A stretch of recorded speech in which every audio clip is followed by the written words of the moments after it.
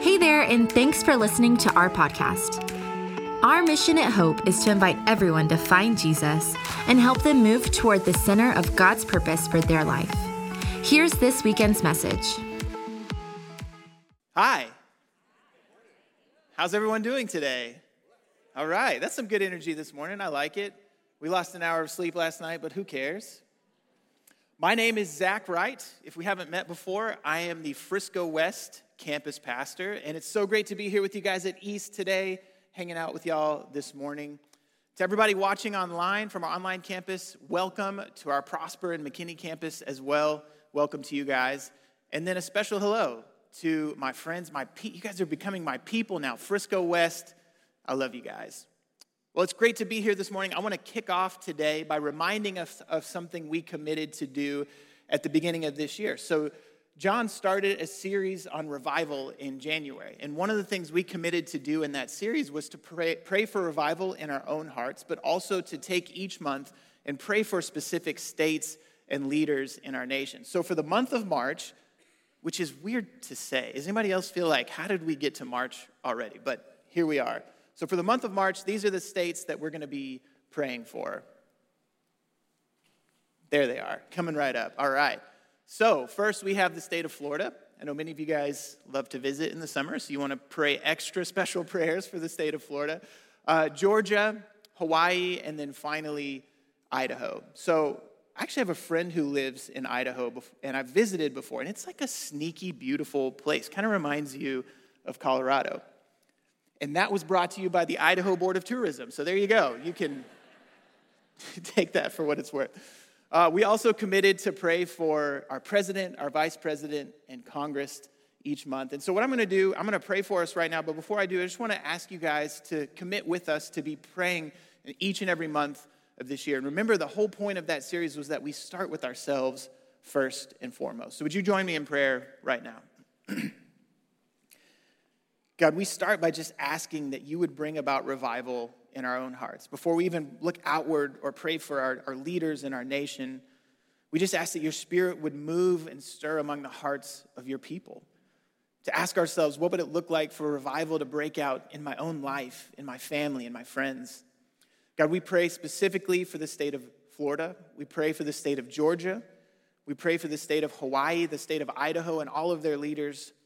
God, we pray for our president, Joe Biden. We pray for our vice president, Kamala Harris. We pray for every single member of Congress. We know that your spirit is alive and working all throughout our country. And we just ask that you stir in the hearts of your people to bring about revival first and foremost in our hearts, and that would grow and spread to people that are moving and working in your kingdom. We ask all of this in your name. Amen.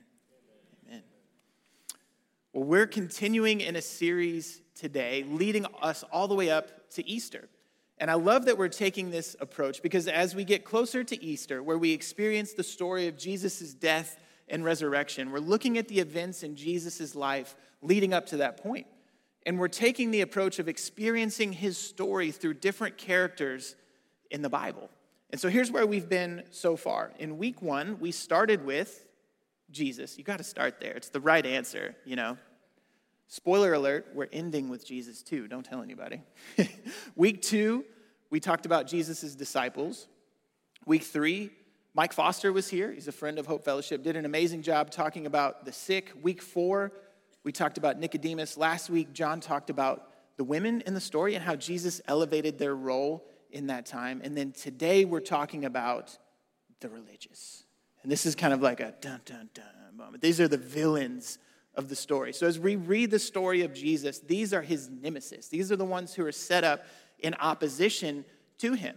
As a matter of fact, as we get closer to the Easter story, they were the ones that were really pushing for him to be killed and crucified. They were leading the charge against him. And so I think it's helpful for us to specify a few terms when we talk about the religious, because this is kind of an umbrella term, the religious leaders. But in Scripture, we find several different terms used to describe who they were. So the first one we hear, this is maybe the most popular one, is Pharisees. Maybe you've heard this before. We hear Sadducees in Scripture. We see also scribes. We see lawyers, and then we see teachers of the law. Now, probably the one you've heard the most is Pharisees. And if you're new to church and you're new to like church lingo, and how it all works, if you ever hear someone call someone else a Pharisee, watch out. There's a fight that's about to break out, most likely. It is an insult. They're portrayed so poorly in Scripture that the word Pharisee is used as an insult in churches today. What it's referring to is someone who's so legalistic and hypocritical that they can't even see it. And so when we hear terms like that, our first instinct is often to look outward. We don't like to look inward first. We hear religious leaders, hypocritical Pharisees, and we want to go ahead and start talking about that church over there. Can you believe them, what they do? Or that person over there, they're such a hypocrite. We automatically go to like they or them. And have you ever noticed that we used this term here, they, is kind of like a vague way of assigning responsibility to someone else, even though it's not really someone specific? Here's an example of that. Maybe lately you've heard, can you believe they raised the price of eggs? Come on, $5 for a dozen eggs? Are you kidding me? But when we say that, they raised the price of eggs, who are we talking about? The chickens?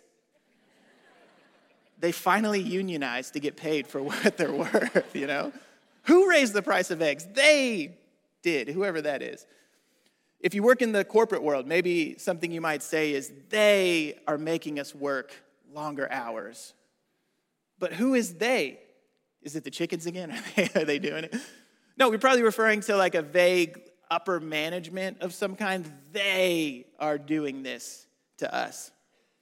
Now, I'll admit, there are times where this is convenient for me to use this. For example, if my wife asks me to pick up something on the way home, and I get home and I can say, they were out. Translation, I forgot to get it. But they are out. Can you believe that? When we hear stories about Pharisees or the religious, it's our natural instinct to start thinking outwardly of other people. And today, as we talk about them and their place in this story, I want to challenge us to look inward instead, with humility, to maybe take a look at our own lives and see if there are any similarities between their stories and ours. And this is not an easy thing to do. There's a helpful concept that we talk about in our regeneration and our re-engage ministries. John talked about this in our revival series as well, and I think it applies so much today. Draw a circle around yourself and take ownership of everyone in the circle. Here's what we do. We draw a circle around ourselves. Don't bring anyone else into the circle. It's just you. And then take ownership of everyone in the circle. It's difficult. I recognize this is a hard thing for us to do. I think part of the reason why it's so difficult is that when we read books or we watch movies, we are naturally conditioned to identify with the heroes of the story. Every time you watch a movie, you're looking at the main character, the hero, you're putting yourself in their shoes and saying, how can I be like them? Or how can I find myself in that character? Nobody watched Star Wars and thought, you know, the dark side was making some really good points. Or like, Darth Vader, he's just so misunderstood, you know? We don't naturally identify with the villains in a story. And I think when we approach Scripture, that can be a dangerous thing for us, to just naturally identify with the hero.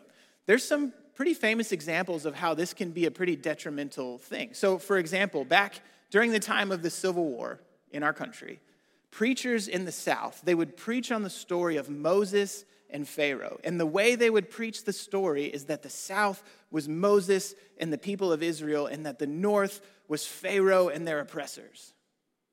The South actively owned slaves, and they found themselves in Moses and the Israelites' characters in the story.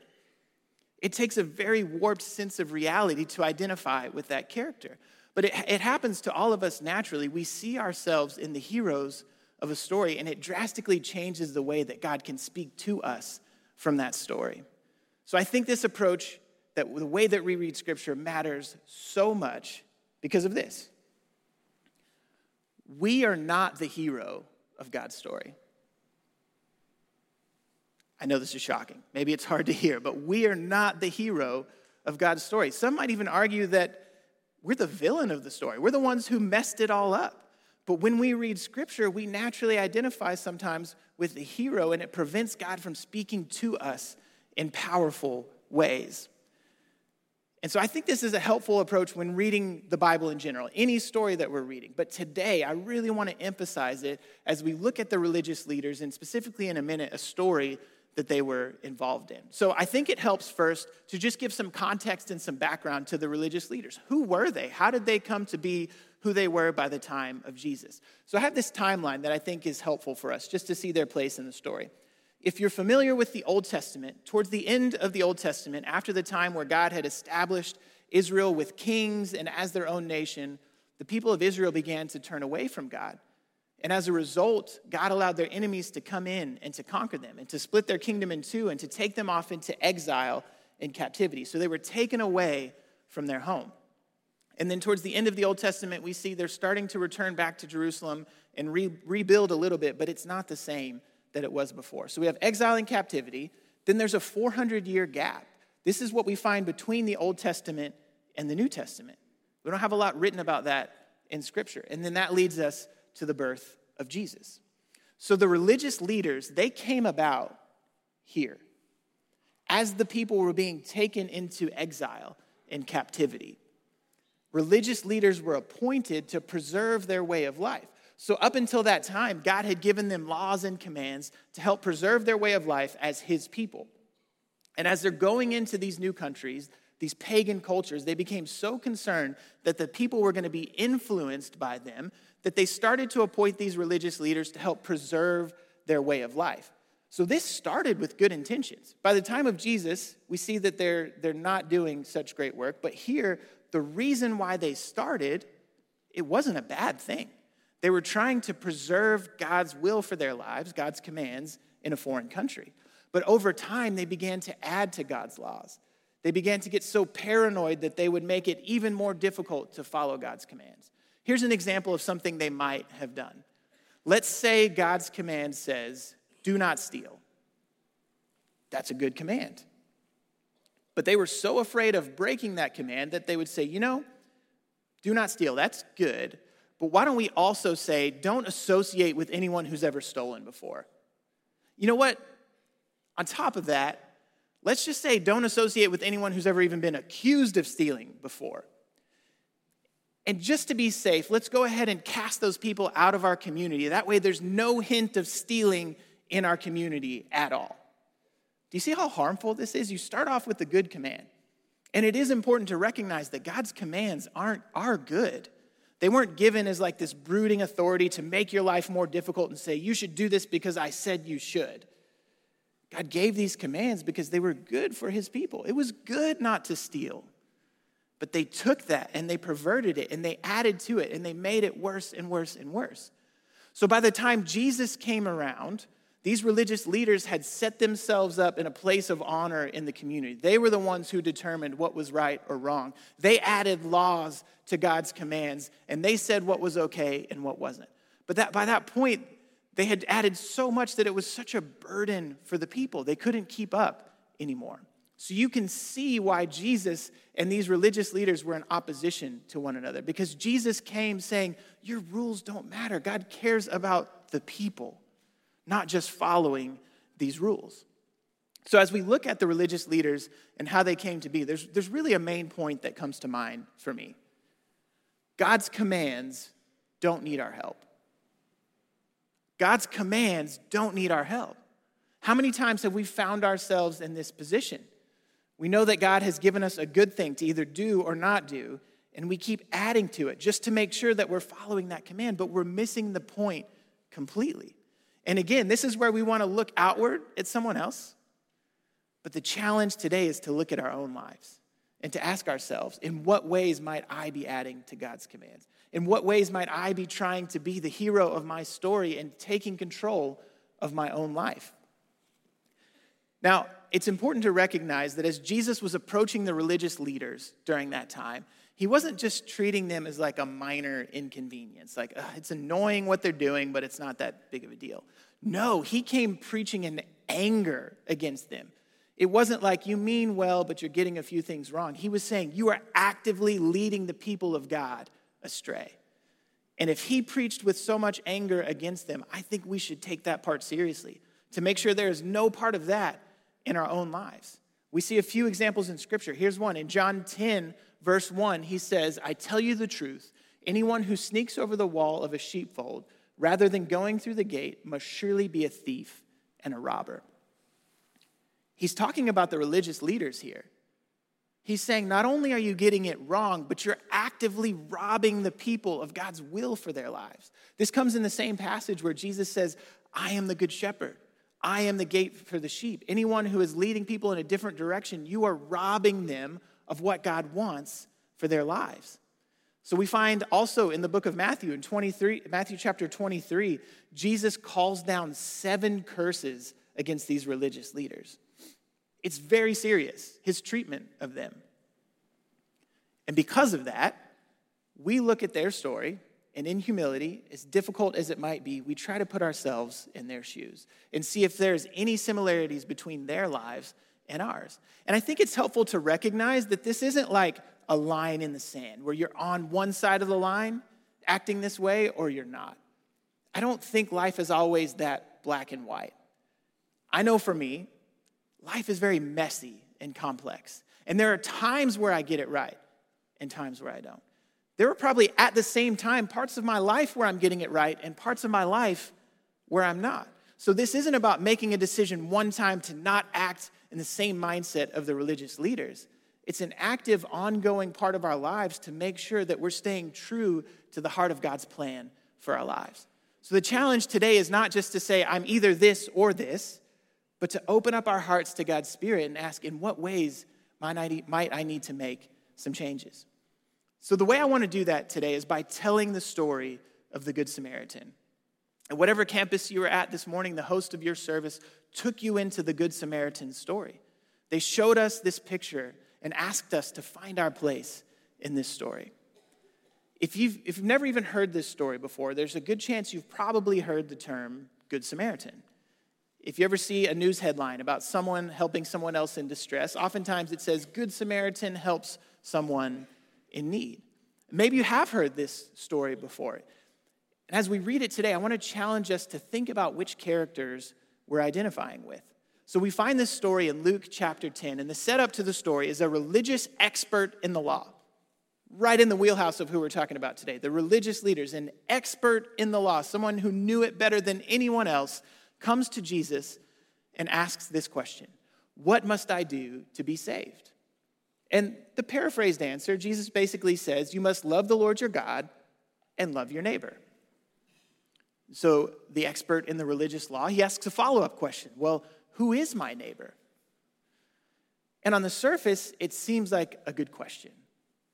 But he's asking it so arrogantly. He's not asking because he really wants to know. He's asking because he believes that he's getting it so right that Jesus will affirm him by saying, you're already doing it. You got it. Don't worry about it. But instead, Jesus answers with a story, and it's a powerful one. Let's look at this story together. In Luke chapter 10, Jesus replied with a story. A Jewish man was traveling from Jerusalem down to Jericho, and he was attacked by bandits. They stripped him of his clothes, beat him up, and left him half dead beside the road. By chance, a priest came along.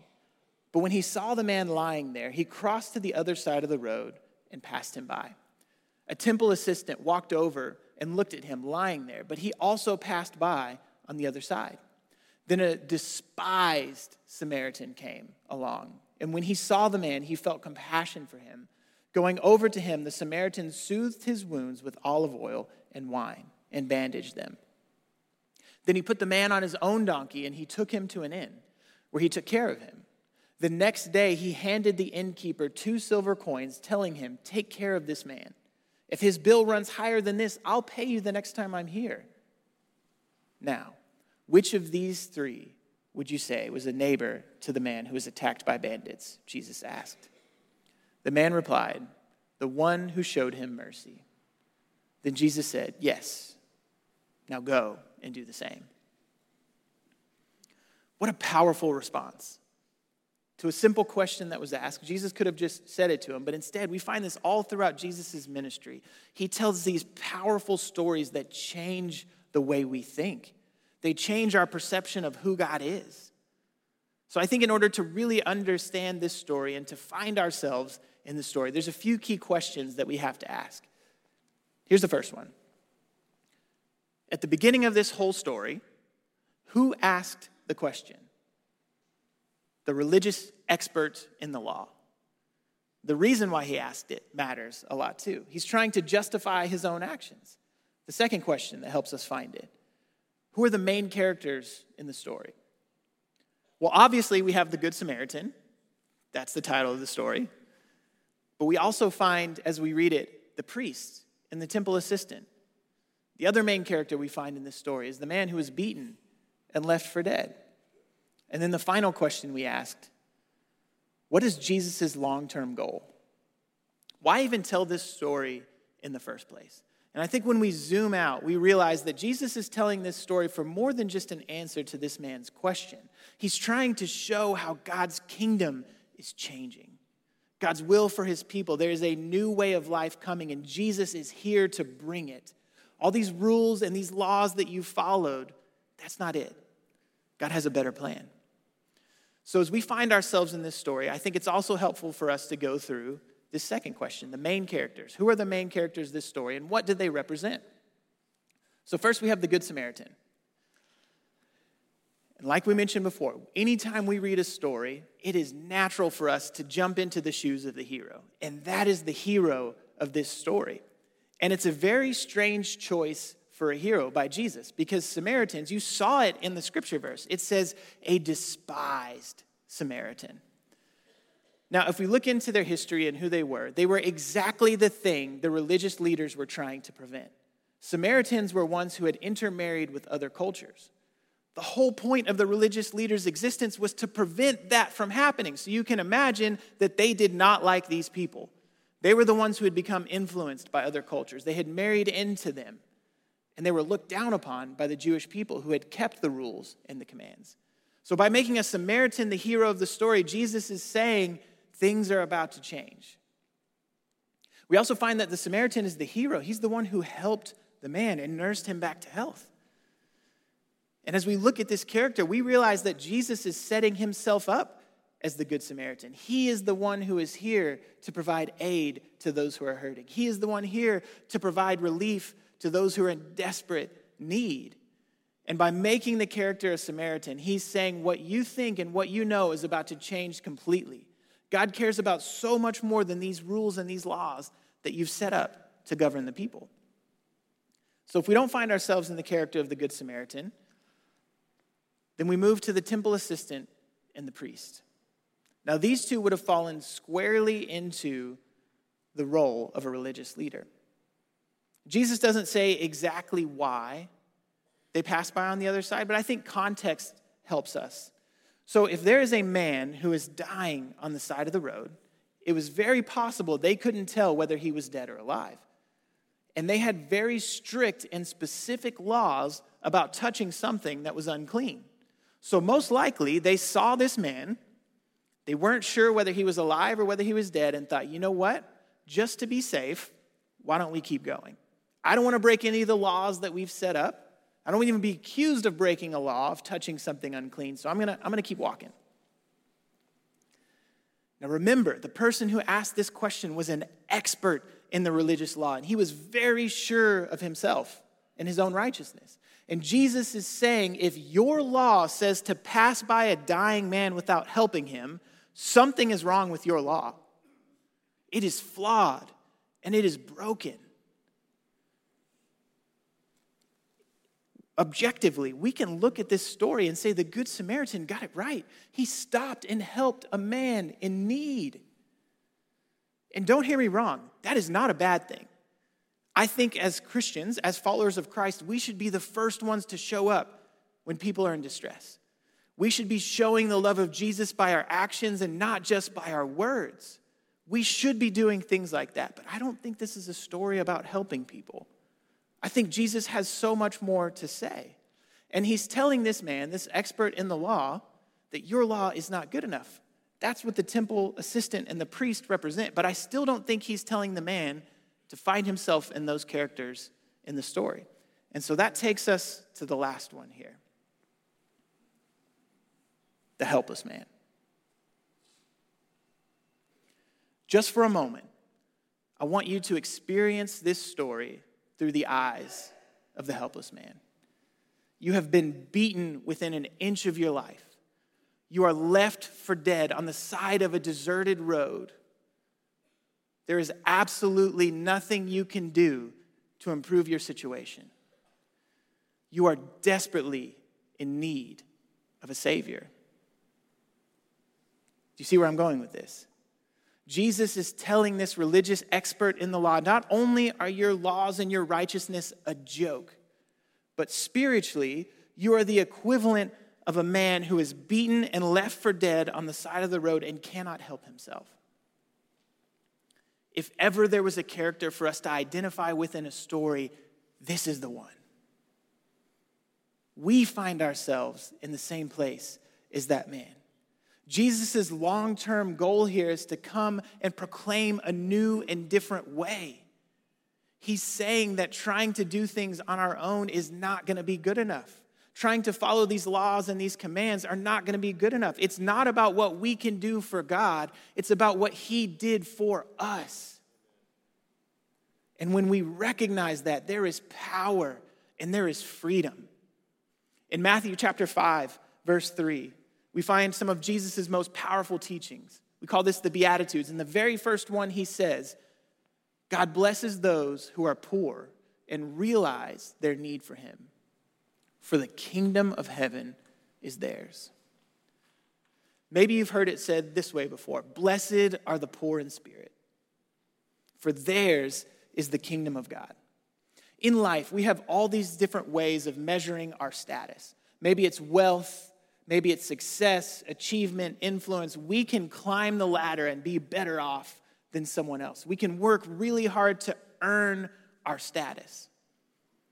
But spiritually, in God's economics, we are all in poverty. There's not a single one of us who has done enough to earn a place closer to God's love for us. When God says, blessed are those who are poor in spirit, he's saying, blessed are those who recognize this, who recognize their own depravity, their own humanity, their need for a Savior. The religious leaders, their biggest mistake, they were the heroes of their own story. They didn't think they needed anything else. They thought their righteousness could save them. The reason why they fought against Jesus so hard, the reason why they were in opposition to each other so much, is because Jesus was saying your laws and your commands are hurting the people. It's not what God is after. He's after something so much more than that. Here's the main point we land on today. God cares more about our hearts than our actions. Let me explain this carefully, because actions absolutely matter. This isn't an excuse to just go do and whatever we want. What matters is the order, the priority. When our hearts are in the right place, our actions naturally follow. But when we skip that step, we're missing it completely.